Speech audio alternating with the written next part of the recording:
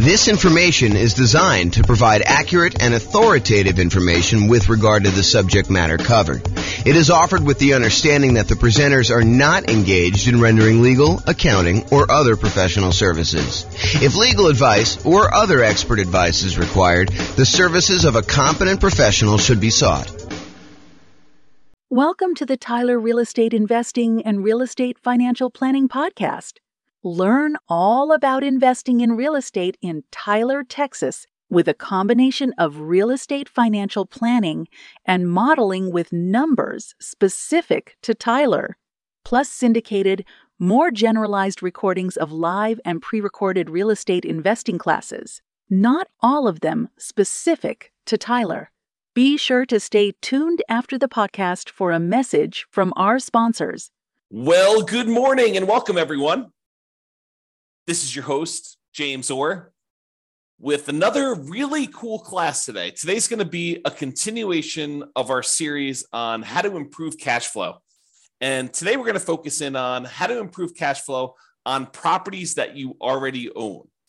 So this is the section of the kind of like infographic that we have where we talk about all the different things you could do on properties that you already own. So this is the infographic I was talking about. So I've broken it down by stages, how to improve rental property cash flow or cash now. And we've broken it down by stages. The first stage is when you're searching for properties. And we've covered that in a previous class. We're not going to cover that today. The next stage is when you're financing the rental property. And we've already covered that in a previous class. And that's the largest section of options that you have for improving the number of ways to kind of increase cash flow. The second largest is actually today. But financing is the largest group of that. And we covered that in a previous class, so I'm not doing that. We've also covered how to improve property cash flow when you're thinking about which real estate investing strategy you're going to use, whether you're going to do lease options or house hack or things like that, get roommates, change the term of your strategy or whatever you're doing there. So those are all the strategy ones. The improving the property itself is a class we have that's separate than this. Then we've done the one on how to market a property. We covered that previously. That was the last version of this kind of series that we did, is all the different things you could do while marketing your property for rent. Today, we're covering all the different things about properties that you own. And then the final one that we've yet to do is all the different things you do when you're renting the property itself. And so that's another pretty hefty list, which we're going to cover not today, but another class. So today, though, we're going to talk about all the different strategies when you own a property. And I've kind of broken this stage down into 7 different subgroups. And so the subgroups I have, which I'll go into detail on each one of them, is things where you're talking about refinancing or paying off loans, things related to taxes on the property, although I've broken out depreciation as its own kind of dealio because I think it's that important. Then we have another kind of like subcategory of all the different things related to insurance, things related to making payments on things related to managing your property, and things related to maintenance on the property itself. And then, of course, the depreciation one, which I've saved for last, but it's arguably one of the more important ones, especially for the next year or 2 or 3, when we have this kind of like bonus depreciation stuff going on. So let's jump right into the covering things. So let's talk about things you could do on properties that you own to improve cash flow related to refinancing or paying off loans. So I have 3 different options on here. The first one is refinancing to extend the term of a loan on a property that you already have. I think a lot of folks focus in on improving the cash flow on the property that they're about to buy. But sometimes it's about optimizing the properties you already own before you go buy the current property, because sometimes you kind of paint yourself into a corner where you can't do certain things after you buy the next property. So for example, from time to time, and I think that's going on right now, you are limited in the number of cash out refinances or even rate and term refinances, if I'm not mistaken, on properties that you own, if you own a certain number of properties already. So if you already own, let's say as an example, 10 properties, it might be really hard for you to do a cash out refinance on one of your other properties. You almost need to pay off a property first, get down below the threshold that the lender requires, which I think is 10, but go check with your lender to find out what the current rule is.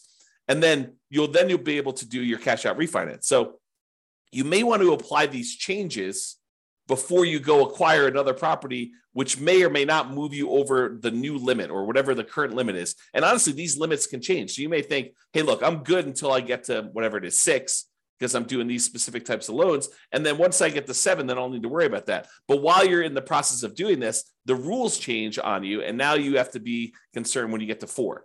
So realize you need to start thinking about this and planning for it in advance. So one of the things you could do in order to kind of improve cash flow, not just on the property you're buying, but your overall rental property cash flow picture, a more holistic view of everything, not just the one property that you're buying, because improving cash flow on your whole portfolio does help you overall, even if you're just optimizing for each one individually. Sometimes it makes sense to look back at stuff you've already done and improve on that before you move forward.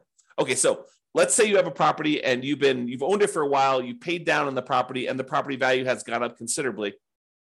And you owe a lot less on the property now than you did when you first got the loan. So the payment was much higher because you used to have a higher mortgage balance, you used to have a higher amount that you were borrowing. And so the payment was based on that higher amount over a 30-year period. Now, 15 years into the loan, the amount you owe is much, much less, such that if you go and you just do a rate and term refinance or extend the term of the loan, is another way of saying that, you're not actually going to pull any cash out. You're just saying, look, I owe $100,000 on this $400,000 property. When I initially got the loan, it was $200,000 on a $250,000 property, but now I only owe $100,000. Now I want to go to the lender and say, look, I want to take this $100,000 that I owe, and I want to extend it out to 30 years now, where I only have 15 years left to pay it off, as an example. Now I want to say, let's extend it out to 30 years, which would reduce the amount of your monthly payment considerably, which could improve your cash flow. And that could be the difference between you being financially independent or not. If you think about that, right? If you go and you just do your rate and term refi, it could get you an extra, I don't know, $300 or $400 or $500 a month. If you do this on multiple properties, maybe $1,000, $2,000, $3,000 a month, and that could push you over the edge of being financially independent. So you really want to think about this and how you can optimize it. So you could refi in order to extend the term. You paid down a loan, you only have 12 years left on it, 11 years left on it, 5 years left on it, 22 years left on it. But now you want to go and extend it back out to 30 years, or maybe even longer if you can get access to a longer loan, which I think will be hard for you as a real estate investor, but maybe it's out there at some point in the future. Just think about it. But you go ahead and extend this loan to go ahead and reduce your payment. So is my loan old enough where I would be able to refinance to extend the term? And in the future, sometime, if you're buying properties in a high interest rate environment and now interest rates are lower, you might also be able to get a better interest rate. The challenge we've had coming out of where we were in the past is interest rates have been really low for a long period of time. So that if you go and you try to do this strategy in the future when interest rates are higher than when you got the loan, it may not be as big of an advantage as if you could keep the rates the same, or if you could actually get a lower rate. So when you've acquired properties and your rates are really great, this may not be as great of a strategy. But if you're doing this when rates are high and your rates are now lower, this could be a doubly good strategy to lower the monthly payment. Okay, so that's refining to extend the term. The other one, which we've kind of hinted at, is refi to improve rate. Have rates dropped enough for me to be able to refinance and get a better interest rate? Even if you don't extend the term, even if you keep the term the same, but you go in there and you say, look, I want to go, I've got a 7% interest rate right now. I got this loan when rates were high. Now rates are back down to 5%. It might make sense for you to go look at refining in order to improve your interest rate, to improve cash flow on properties where the rates were high. Okay. And then the other option is sometimes it makes sense to pay off a loan completely. If you have the cash sitting on hand where you've got it invested in something else, maybe you take that money and you pay off the loan. Now realize if you pay off the interest rate if you pay off a loan, the return you're getting on your money is the interest rate of the loan. So if you've got a 3% loan and you pay off that mortgage, the return you're getting on the money that you used to pay off that mortgage is technically 3%. Now, sometimes it feels very differently. Sometimes it feels like, I'm freeing up $2,000 a month on a mortgage payment by only paying off $50,000 of loan that's remaining, because you paid down the loan so much, but your payment was based on 20 years ago when the payment was $2,000 a month. So realize that it can feel very differently, but technically the return you're getting is the interest rate of the mortgage itself, which may or may not be good. I mean, if you're at an 8% rate on your loan, then that may not be such a bad thing. If it's only 2 or 3%, I don't know. That's a little bit lower. You have to decide whether that's important to you. And for those of you that are thinking, hey, I don't have all this extra cash laying around. Well, some people, their strategy is to acquire more properties than they need, sell off some of the properties in order to pay off the other ones. So you may acquire, 1 or 2 properties a year for the next 10 years. And then at the end of the 10-year period, you take 3 or 4 or 5 or 6 of the properties that you acquired, you sell those, pay the capital gains tax, pay the depreciation recapture tax, pay the real estate commissions and the closing costs on it, so that you walk away net with your true net equity after all those expenses, and use those proceeds to then pay off loans on the 4 properties or 5 properties or 6 properties, however many you decided to keep. And that could actually improve cash flow, especially if the ones you're selling are equity rich, but not cash flow strong. If the cash flow, the return on equity from cash flow is actually not great on those, you could take those and you could actually significantly boost the properties that you end up paying off to really improve cash flow on those. So some people, that's their strategy. Their strategy is, look, I'm in a market where it's really hard to make properties cash flow. What I really need in order to be financially independent at the end, if I'm kind of like looking forward to when I'm going to be financially independent, what I really need at the end is I'm going to need some free and clear properties, because these properties financed are not the most amazing at cash flowing. So maybe you're acquiring a whole bunch of properties using kind of like buying properties, maybe below market even, as kind of rocket boosters to get really good returns, especially early on when the return on equity is so great, and then use that money to then pay off other properties at some point in the future. If you read the book Creating Wealth by Robert Allen, one of his chapters is about this strategy. And before you go run out there and buy it, his numbers are really old. It's a very dated book, and the math on them is not the most amazing. So, take it as you will. It's still worth reading, but just realize that, if you're thinking, oh, James recommended this, I'm going to go read it because, obviously the math's going to be really good and super clear, and the numbers are going to be, appropriate for today. They're not. Unless he's got a new version out that, to be fair, the version I'm reading is probably a 1990s version or something like that. It's on my shelf somewhere. Trying to see if I can see it. Yeah, it's down there in the corner if you can see it. But it's an older version that I have. So maybe he updated it. I don't know. If he has, definitely let me know. Okay. All right. So we talked about 3 options. Refi to extend the term, refi to improve the rate, and then pay off the loan completely might be an option where you can improve cash flow overall in your portfolio before you go buy something else. And the other reason to pay off a loan is sometimes some lenders may penalize you for having a certain number of loans. They may say, look, your interest rate is 1/4 point better or 1/8 of a point better for your first 4 loans. Once you get above 5, then we start hitting you with a small penalty on your interest rate. So if you pay off one of the loans, you may be able to get a better interest rate on the one you're getting to. Just kind of realize that may be a possibility. If it's not there now, it has been in the past, and it may come back. Okay. Let's talk about taxes. Kind of have 3 different options here about taxes. So number 1 is, can I correct incorrect information with the county assessor about the condition or characteristics of my property? Now, if they're listing your property as in like super premium condition and it's a 5-bedroom, and you know that it's actually a 4-bedroom and the condition's more average than it is super premium, you could go to the tax assessor and say, look, my property is not what you're saying it is in the assessor. And because of that, you're using different comps, which means that you're saying that the property is worth more when it's really not. So my taxes should actually go down because it's only a 4-bedroom and it's only of average condition. It's not of this super premium condition. And some tax assessors may send someone out to inspect the property. Some may take your word on it. Some may say, yeah, that makes sense to me. Here's the permit that we pulled when we showed that it was only a 4-bedroom. Whatever it is that they need to do, you may be able to get your taxes reduced, which by reducing your expenses on the property, that does improve cash flow, right? Income, all the income on the property minus all the expenses. So if we can improve taxes, we can improve our cash flow. If you have property taxes that go up, around here, we redo our taxes every 2 years. Your market may be different. Go find out from your local county tax assessor what the schedule is for redoing property tax assessment. Some redo assessments every time you sell a property. Some do it only every certain period of time. But if you go and you find out that they've raised your taxes and the taxes seem significantly higher than what you thought they should be, you can go and contest them in many markets and say, look, you're using the wrong comps. If you use the comps that I'm pulling here, my taxes are actually much lower than what you say they are. And they may or may not agree that, the automated system valued this incorrectly. We'll go ahead and make a change and you might save some money on taxes. Or they might say, no, the comps that we use are valid and our methodology is actually correct here and the taxes stay the same. Maybe you get some improvement, maybe you don't. I don't think it's a universal automatically granted, but you might be able to go and contest your taxes with a tax increase and try to save your money. Now, if you can go save, $50 a month on 10 properties, starts adding up.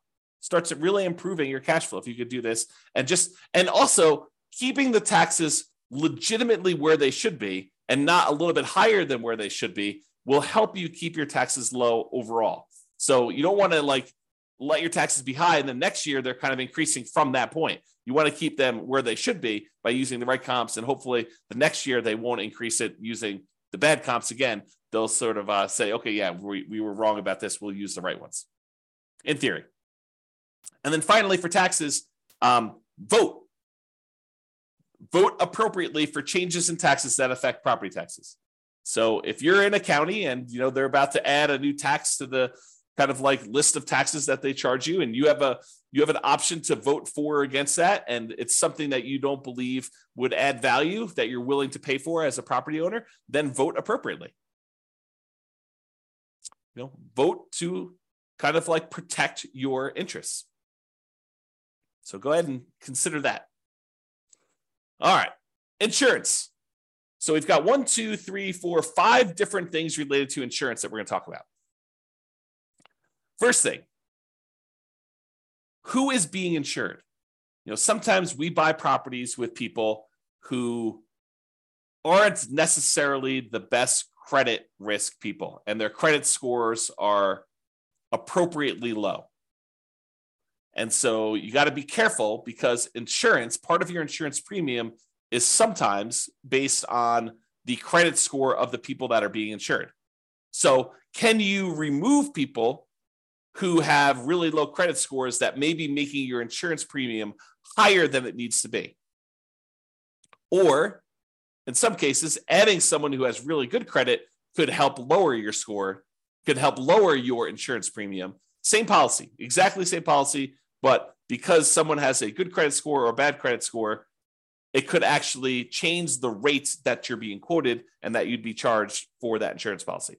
So realize adding or removing people from your insurance policy could improve or worsen the rate you're getting. And so talk to your insurance agent about that and whether you should remove someone from being insured on that or not.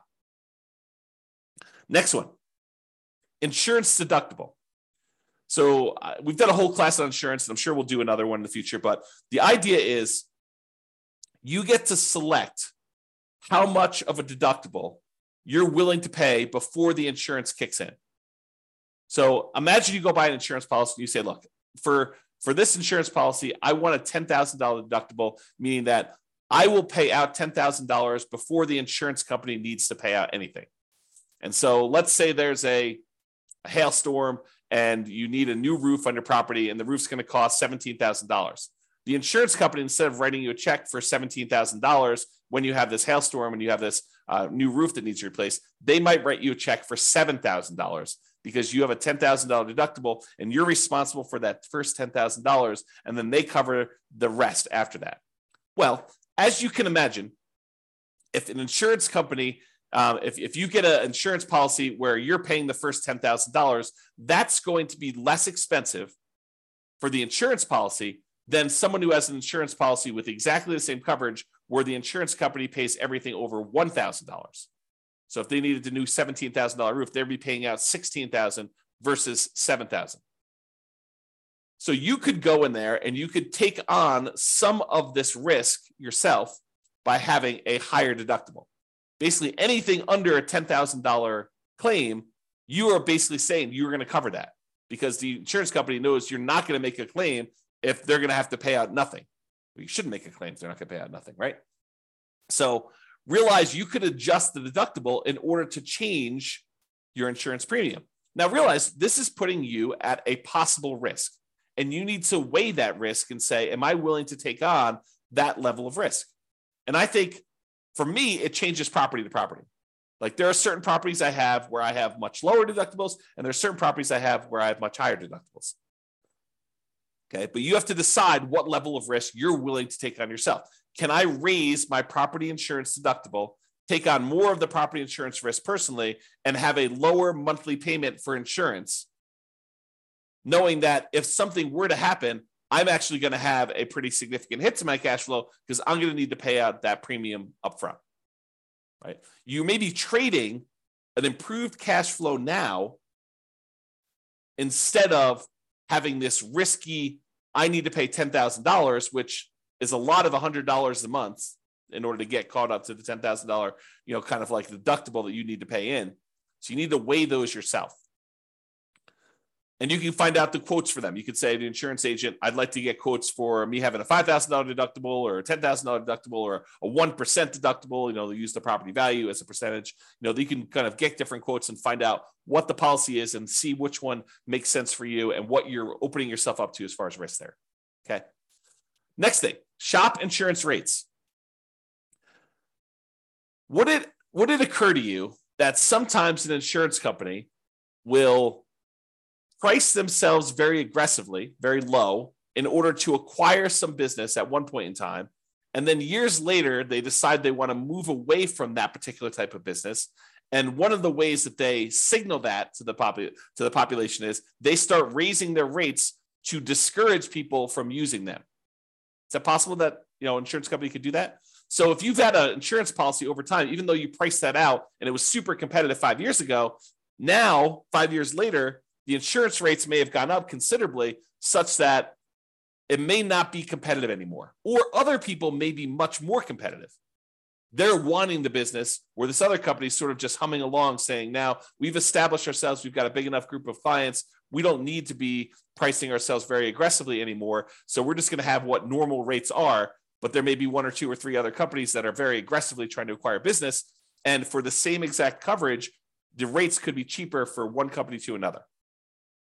Also, the quality of the company, their service, their kind of like reasonableness in claims, their speed to pay, their kind of like denial of claims versus the acceptance of claims ratio, like all of these things can come into play where you may be getting a cheaper rate, but they may deny you if you really have legitimate claims, and then you got to go fight with them, versus another company, they may actually have a higher rate, but they're willing to, kind of like honor your claims without fighting with you as much. Just realize that there are differences that you might be paying for that may be hard to see. Even with the exact same coverage, it may be hard for you to see kind of those different things. So shop around, compare insurance rates to make sure that your insurance premiums are competitive. And it is important to make sure that you're getting apples to apples comparisons. You don't want to get, say, hey, what's the insurance policy on this property that I'm getting? Here's the address. And you go quote it that way, and 3 different insurance companies give you quotes, and they're all over the place. One of them's really high, one of them's really low, one of them's right in the middle. They could be giving you quotes on very different coverage. One could cover a lot of things. One could cover the bare minimum of things. One could cover you up to certain limits that are much higher. One could cover you to certain limits which are much lower. One could have carve-outs or exclusions. So you got to really read these carefully, and it's very hard to compare. At least that's what I found when I used to do this. My wife does it now, so I don't do it anymore. Okay. All right, so insurance coverage. Can I evaluate the exact property insurance coverages to make sure you have an appropriate level of coverage? So by going in and reviewing your actual policy and saying, do I really need this amount of coverage? Or do I really wanted to have this particular coverage on this particular property. How come I don't have it? Maybe I should get a quote and increase my insurance voluntarily because it makes sense for you to have that coverage. So evaluating what property insurance coverages you have and make sure that it's an appropriate level for you. Now, what does that appropriate level means? It's really up to you to decide how much of the insurance risk you want to take on yourself versus how much you want the insurance company to have. And then finally, insurance, but a totally different type of insurance. Before, we've been talking about property insurance, the landlord policy, mostly on properties that you own. Although if you're living in the property, it's owner-occupant policy, and then you want to tell them that you have roommates so you can make sure you get the right coverage there. But we've been talking about property owner coverage, property and casualty type of insurance. Now we're going to switch everything and talk about private mortgage insurance. Still insurance, but this is insurance that you buy when you put less than 20% down to protect the lender in case you default. And some of these private mortgage insurances, not FHA. FHA lasts forever unless you've got, there are some exceptions when FHA does not last forever. So you should probably still check with your lender. But most FHA policies are not going to have PMI that goes away. PMI lasts for the lifetime of the loan. But a lot of other insurance, a lot of other loans, conventional financing specifically, they will allow you to get rid of PMI once your loan to value drops below either 80% or 78%, depending on who you talk to and which lender you're talking about. So if you get below 80% loan to value, a lot of times you can call up the lender and say, I'd like to request that my private mortgage insurance be dropped because you have 20% of equity at this point, 20% cushion of equity to protect you. Sometimes they'll make you pay for an appraisal. Sometimes they'll do a kind of like desktop market analysis to see if they believe that's true. Sometimes they might ask for a broker's opinion of price. But they will oftentimes check to make sure that's true, unless they're using the original loan value, the original property value when you purchased it, and you paid down the loan now below 20% equity, 80% loan to value. Then a lot of times they will automatically just exclude it from there without having to do an appraisal. But if you had a $250 a month PMI payment, which I don't think is out of the ordinary, especially for nomads, and now you can have that removed, that will boost cash flow by $250 a month, which can be significant. You do that on 3 or 4 properties over, kind of a 5 or 10 year period. I don't know, that could be pretty significant improvement to cash flow. All right, let's talk about making payments. And I don't think this really applies to mortgages specifically, although you'll find out from your lender, maybe they will do something with this, but sometimes you can get a discount for auto pay. I've seen occasionally like a utilities company where they say, look, if you're on auto pay, we waive the $3 a month manual billing charge where they send you a bill. If we don't have to send you that, if we do it via email, then we will waive the $3 a month kind of like billing charge, and you can have a little bit less. This is not going to be a $100 a month type of savings, but if you have enough of them, it could add up a little bit. So can you sign up for auto pay on utilities or things like that to avoid a per bill fee charged by the utility providers or whoever the person doing the billing is? And then secondly, sometimes you can get a discount for early payments. For example, some HOAs will say, look, it's $600 a year if you pay quarterly, or if you paid all up front in advance, we do $550. And so you could save a little bit of money by getting a discount for paying things like HOA, or maybe your insurance will allow you to get a small discount if you pay all up front for the year in advance versus paying monthly. So realize that may be a possibility as well. All right, let's talk about property management. I'm going to give you 2 conflicting ideas right now because sometimes one's better and sometimes the other's better. So for example, you could self-manage the property, save the fee that you were paying for a professional property manager. You just have to keep up with the latest laws and the best practices and compliance issues and do the property management yourself. And some people on the recording listening to this, we're going to say, yeah, of course. I mean, that's easy. I'll just go ahead and do this. Why would someone pay a professional property manager when it's so easy to manage your properties? You just, you make a couple phone calls. When you have to turn the property over, it's not that bad. But then most of the time, these things are on autopilot, and I have very little things I need to do with the properties. They're almost like self-managing. Some people will say that. And then some people will say, I never want to talk to a tenant. I'm an introvert. I have zero desire to keep up with all of these latest laws. I mean, who can keep track of all this stuff? Fair housing. I mean, that seems like it changes every other day.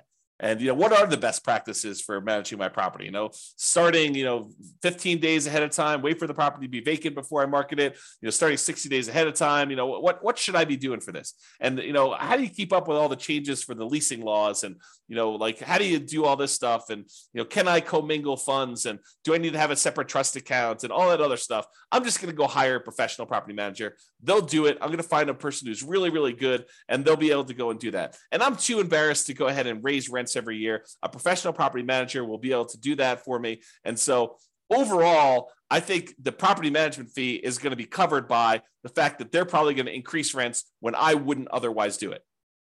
And I think both of those are probably valid arguments. There's people that are like self-manage, Why pay a property manager for something that's so easy to do that I could do it myself and I will be able to improve my cash flow by doing self-management? And other people are like, I'm going to have a tenant in there and I'm not going to raise rents over a decade or 15 years. And so I'm going to be way below market rent. It's better for me to pay a property manager who's going to keep up with the latest rents, make sure I stay out of trouble, kind of buffer me from having some, kind of law and compliance risk of making a mistake with fair housing, or, I'm doing something wrong, or I'm commingling funds, or I don't have a trust account, or all these other things that I could make sound very, very complicated. But, the people that are managing it themselves, they're like, yeah, it's a non-issue. So you have to decide which one of these makes sense to you. And I think that both of them could be right for different people. If you're wondering what I do, for many, many years, I self-managed. For many years, I self-managed with the help of a property manager. So I had a property manager doing some things, and then I've completely switched over now where I don't manage any of my properties myself. It's all professionally property managed. So that's what James does, in case you're wondering. Speaking of property managers, you do need to manage the manager. That's another tip on here. So can I review my property management statements carefully for mistakes? Property managers are human. They make mistakes. Sometimes a lot, depending on who it is and their policies and kind of like their team and who's doing stuff and how much turnover they have and a whole bunch of other factors that go into that. But sometimes property managers make a lot of mistakes. And so you sometimes need to stay on top of them. Well, you always need to stay on top of your property manager, but sometimes you need to do it more so than others. And that could actually save you. I mean, if you have a wrong bill and they accidentally charge you $1,000 for something that you didn't need to pay, or it was really a $4,000 bill instead of a $5,000 bill, and you don't catch that, that's almost $100 a month. That's pretty significant for cash flow. So take that into account. And then related to that, insist on best practices. Can I insist that my property manager utilize the best practices? Marketing early, way before the property is vacant. Raising rents with each lease renewal. Not just saying, hey, we got $2,000 a month last time, we'll get $2,000 a month this time. Making sure that they do rent comps and push the price if they're starting early. Can you insist that they have the best practices? Now, as a practical thing, you could try to do this, but as a practical thing, if they're managing 1,000 units and you've got one rental and you want them to change their policy and do something different just for you, do you think that that's likely? I will tell you from experience, it probably isn't likely unless it's something that is very reasonable and very easy to do. But if you expect them to change their internal policies to do something very different for you than everyone else, even though that may be the best practice, good luck with that. Now, change that up. You've got a property manager who has 300 properties under management, and you have 50 of them. You have 50 doors. Do you think you have some pull, some sway in getting something changed in their internal policies? I think you do. Okay, so take that into account. All right, let's talk about maintenance on properties. In general, I think it's better to maintain properties, keep them up to date, keep your tenants happy, reduce turnover. A properly maintained property should overall reduce turnover, and turnover can be very expensive. So maintaining your property, can maintain it to minimize the time between tenants. Another reason to maintain your property is then you have less to do when the property turns. If you know that you're keeping up on all the little maintenance requests that you get from tenants, which are legit, then when the property needs to turn over, you don't need to do all those things anyway. They're already done. They're already maintained. Okay. So can you maintain property to minimize vacancy, to improve cash flow overall? And then sometimes we're talking about quality materials. Sometimes it makes sense to use a slightly more expensive material that will last much longer than using a kind of like temporary lower quality fix to save a couple dollars up front. For example, in some units, it may make sense for you to do luxury vinyl tile or luxury vinyl plank, spend a little bit more money up front than to pay for low grade carpet that you know you're going to need to replace much more frequently than the LVT, LVP. Which, if you look at it over a long period of time, it looks like you took a hit to your cash flow. But if you figure out this lasts twice as long, but it only costs 20% more, then you should have reduced your overall expenses on cash flow over a longer period of time, not just in that first year when you took the hit on a little bit more expensive. Okay? All right. This is the last one. And this is really important because these could be big dollars. Depreciation. Depreciation is the tax benefits you get from the IRS for owning rental property. The basic idea is this, and this is all layman stuff. So don't go to don't go into your IRS audit and say, James explained it like this. So, they're like, who's James? who's this guy anyway? You need to go talk to your tax professional and get like the legit thing, or go look up the tax guide and actually read it yourself. But this is my layman's version of what this is. When you go buy a rental property, the government says, look, this property is going to depreciate in value over time. The usefulness of the building itself is going to fade over time, such that over 27 and a half years for residential properties, it's going to go from whatever it's worth when you buy it down to zero. Not the value of the land. The land is excluded. The land does not depreciate in value, but the functionality of like the things on the property itself, the siding, the carpet, the kitchen sink, it wears out over time. And so we call that depreciation. And the government allows you, the IRS allows you to actually depreciate that, to get a tax advantage of having this thing go to zero. So how it works is this.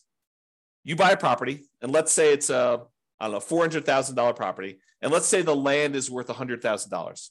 You'd find out from your tax assessor or ask your CPA for advice on how they do it in your marketplace. But let's say that the land is worth $100,000. So the depreciable amount for the building is $300,000 as an example.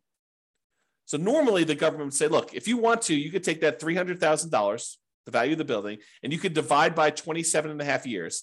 And then on your taxes, you could offset income you have by that amount each year. So on a $300,000 property, let me go ahead and pull up a calculator here, and I'll do a little bit of math for you. So $300,000 divided by 27.5. So they're basically saying you could take $10,909 and subtract that from the income. I'll say eligible income in order to not pay taxes on that amount. So to use really basic layman's terms, which isn't exactly correct, but it's good enough for me to explain it to you. If you made $100,000 a year, you could take this $10,909. Let's just call it $11,000. We're going to round up. So this $11,000 in depreciation, and you could remove that from the income that you made so that you're paying taxes only on the amount that's less. So if you made $100,000 minus $11,000, you're now paying taxes on $89,000 instead of taxes on $100,000. So because you were able to deduct that depreciation from your income. Now, what that means is this $11,000 in depreciation that you got, if you multiply that by your tax rate, whatever your highest tax rate is, because it's really on the highest, although if you use effective tax rate as an estimate, it'll kind of make it a little bit more conservative because your effective tax rate is a little bit lower. So if your effective tax rate, let's say, is 25%, that means about $2,500 per year is how much you didn't have to pay in on taxes, which if you squint really hard is like $200 a month. So you got almost like $200 a month in saved taxes, which looks like cash flow to you. Because you could go to your job and you could say, look, adjust my exemptions, adjust the kind of like exemptions you're taking out of my paycheck so that you're lowering the taxes that are taken out of your monthly paycheck so that you get a little bit more on your job paycheck, because at the end of the year, you're going to get this depreciation and you're not going to have to pay that amount in money. So you could say, look, go ahead and adjust my normal paycheck stuff, even though it's technically from the real estate. But so I'm paying less in the taxes on my paycheck. I get more money in each weekly paycheck or biweekly paycheck or monthly paycheck or whatever you're doing, so that it actually looks like cash flow to you each month. And you could go do that, adjust it so that it's about $2,500 for the year, about $200 a month. And that actually would improve your cash flow. So it is like improving cash flow, right? By getting this depreciation benefit, even though it's really a tax benefit that you get at the end of the year, it really is like getting cash flow, because you may just get it. If you think about it, getting in advance at the beginning of the year, you're paying last year. So it looks like this year's moving forward. Or if you want to take it out of your monthly paycheck, your weekly paycheck, or whatever from your job, you can do that as well. And there are definitely some rules for this, right? Like if you earn so much money, you have to defer it. You can't take it all at the same time. If you don't qualify for, the active real estate investor thing, then you might not be able to take it. So there's some rules to this. You got to go look at those and talk to your CPA or read them yourself to go into them. But this idea of being able to take depreciation is really important. Now, why am I making such a big deal out of this? Because with depreciation, you have to take it. You can't choose not to take it. The IRS assumes that you have taken the tax depreciation benefit. So when you sell the property, they want to capture this back. They want to take the benefit that you got and they want to charge you taxes moving forward, depreciation recapture tax. So they assume that you took it. It's not like if you don't take it, then you don't have to do depreciation recapture. That's not true. You have to do it. So if you got to do it, you might as well do it. So why am I making a big deal of this if you have to do it anyway? Well, there is an optional thing you can do. You could go to an engineering firm and have them go through your property and determine what the depreciation schedule is for each individual component instead of the depreciation schedule for the entire building. The really simple way to do it is you take the entire building, not the land, but you take the purchase price, you subtract out the value of the land, you get the value of the building, and you divide by 27 and a half years, and that is a simple way to calculate it. However, you could hire an engineering company to go into the property and say, oh, flooring, that's a 5-year depreciation schedule. So instead of taking this $3,000 building and depreciating everything over 27 and a half years, they break out each individual component into its real depreciation schedule. So flooring may be 5 years. So now they take all the value of all your flooring in your house and they say that whole value now, instead of taking that over 27 and a half years, we are going to take that over 5 years. And so that actually can make the amount of depreciation you get much earlier. You don't have to wait 27 and a half years to get the value of the flooring. You can take that over 5 years, which can significantly improve the cash flow from depreciation, that cash flow you're getting on the property early on. In theory, when you probably need it most. Now, if you're buying a property and your cash flow is not great because prices are high, interest rates are high, and rents are lagging, it tends to be not great early on. And then as rents sort of creep up over time, it gets better and better because most of the time your payment is fixed, right? Your mortgage payment becomes fixed. And so even though tax and insurance are going up a little bit, rents are going up faster than those. And so cash flow tends to improve on rental properties over time. So usually your cash flow is worse early on. So getting this cash flow from depreciation benefit earlier is better for you. And apparently you could take some bonus depreciation, which I'm not a tax expert. Go talk to your tax expert about it. But you could take this bonus depreciation early for the next couple of years. So right now, your bonus depreciation percentage is 80%. That's in 2023. I'm recording this March 30th of 2023. And this year, according to tax code, you could take an 80% bonus depreciation. Next year, it's 60%. So 2024, it's 60%. 2025, it's 40%. 2026, it's 20%. And in 2027, there's no bonus depreciation. Now, it's possible the politicians will change tax code again, and they will bring back bonus depreciation sometime after 2027, or maybe even before, for all we know, right? This bonus depreciation idea has come in and come out of the tax code more than once. It's my understanding. So it's possible that it'll come back in the future, but right now, in this year, you get 80% bonus depreciation. So if you were going to go buy this $400,000 property that has $300,000 in depreciable amount, an estimate of what this bonus depreciation might be is somewhere between $30,000 and $45,000. Of course, you have to go and look at the actual property and have the engineering report done, and they'll actually do the numbers. But it's somewhere in the range of $30,000 to $45,000 in bonus depreciation, which before it was around $11,000 for the normal one.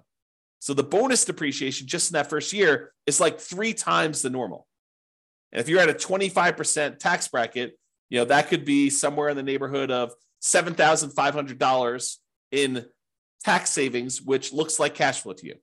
So if you could get an extra $7,500 that you didn't have to pay in tax, looks an awful lot like, I don't know, let's call it $650 a month.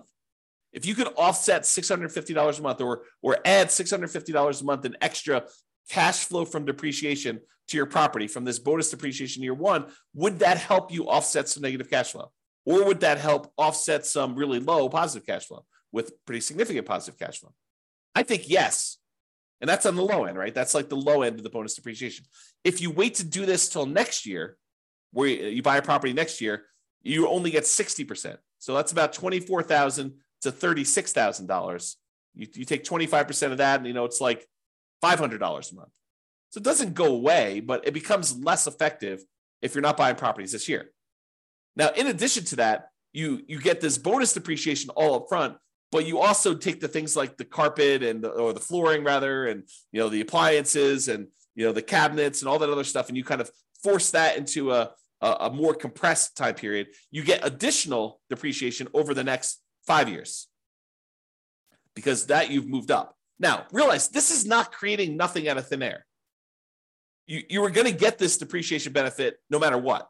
What we've decided to do with this bonus depreciation and kind of like doing the components or the segmenting of different things into different time periods is you've moved the whole depreciation stuff up. You've time warped and moved the depreciation you were getting from being over 27 and a half years to now a lot of it gets focused in the first year and a little bit more gets focused in the years 1 through 5. But then the amount you get years 6 through 27 and a half is lower. So you're not generating anything magical. This is not like, poof, we've generated something that's out of thin air. We've just taken some of it and we've moved it all forward when in theory, you probably need it more with negative cash flow on properties. And again, this is not something that you get for free. When you sell the property, they have depreciation recapture. Now, let's just very briefly talk about this depreciation recapture so that you don't get scared by it. Depreciation recapture is they're going to take the amount of depreciation you took on the property and they're going to multiply it by a tax rate. The max is 25% from what I understand, but the amount is really the amount of your tax rate. So if you're being taxed at less than 25%, they'll use that number. If you're being taxed at more than 25%, they will tax you at 25%.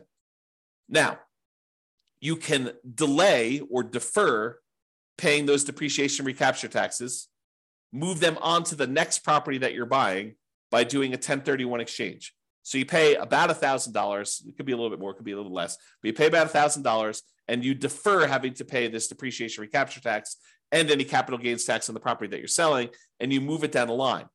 And additionally, if you own this property long enough and you eventually die while owning the property, it gets passed on to your heirs, and the amounts that you have for depreciation, it goes away and it gets stepped up.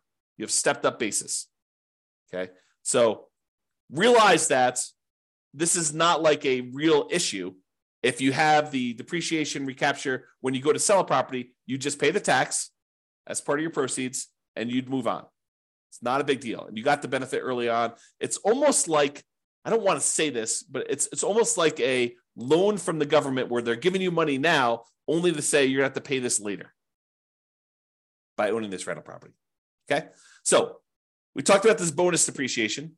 If you buy a property this year, you get between approximately on a $400,000 property, it's going to be somewhere around the $30,000 to $40,000 gross depreciation benefit. Okay. And over the next 5 years, you'll get between $30,000 and $45,000 more. So you have to divide that number by 5, and then you have to multiply by your tax rate to get an estimate. So if you take like the total amount you're getting like in year one, you might be getting somewhere around $36,000 to somewhere around $54,000 in that first year. If you multiply that by your 25% tax rate, just to give you an idea of like what we're talking about, on the low end, it's probably around $9,000. On the high end, it's probably around $13,700. So somewhere around $800 to $1,000, maybe a little bit more per month in extra cash flow. Is that significant? Yes, very significant. So if you had a property where you're like, hey, I'm getting, negative $500 a month in cash flow because I'm putting 5% down and interest rates are really, really high and the prices have just run up over the last few years and rents aren't that great right now. They're lagging behind. I mean, they're up, but they're lagging behind a little bit from how much prices and interest rates have gone up. Will an extra $800 a month help you in the first year? Yes. Will an extra $1,000 a month help you in the first year? Yes. And in the second year, you're probably talking, this because you're moving some of the depreciation up there. You're probably talking about, let's see, on the low end, 30,000 divided by 5. You're probably talking like another, let's see here. Am I doing this right? Yeah, about $400 a month. Okay. So that's why this is important for improving cash flow. And you're going to want to talk to a CPA to understand this. And you're going to want to talk to an engineering firm that specializes in cost segregation. And one ideally that focuses on cost segregation probably for single family homes. This is really common in large commercial buildings, but it's less common, although it's completely usable, in these smaller properties. There's just a cost to doing this. You're going to pay a fee in order to have the cost segregation study done. Have the engineering company go and do that for you. So you pay a little bit of money now in order to get your depreciation benefits early on. And with the bonus depreciation, it's probably worth it. Okay? All right. So that's it. In conclusion, optimizing cash flow is about maximizing income and minimizing expenses. And today, I think we focus mostly on minimizing expenses, all the different ways to minimize expenses on properties. There are things you could do on properties you already own that will improve your cash flow overall. And I think that's what we focused on. It's better to take a more holistic approach and optimize at the various stages rather than just sort of like willy-nilly saying, oh, can I get more in rent? No, I'm done. You really want to think about this stuff in a better way, more holistic way. All right. That's all I got for you. Hope you enjoyed it. This has been James Orr. Have a great day. Bye-bye for now. With home prices up, mortgage interest rates up, and rents up, but not quite enough to counteract the higher prices and interest rates. Cash flow on rental properties in Tyler is harder than ever. Book a call with the Real Estate Financial Planner to apply our proprietary 88 strategies to improve cash flow on your rentals. See the show notes for a link to schedule your call and improve your cash flow today.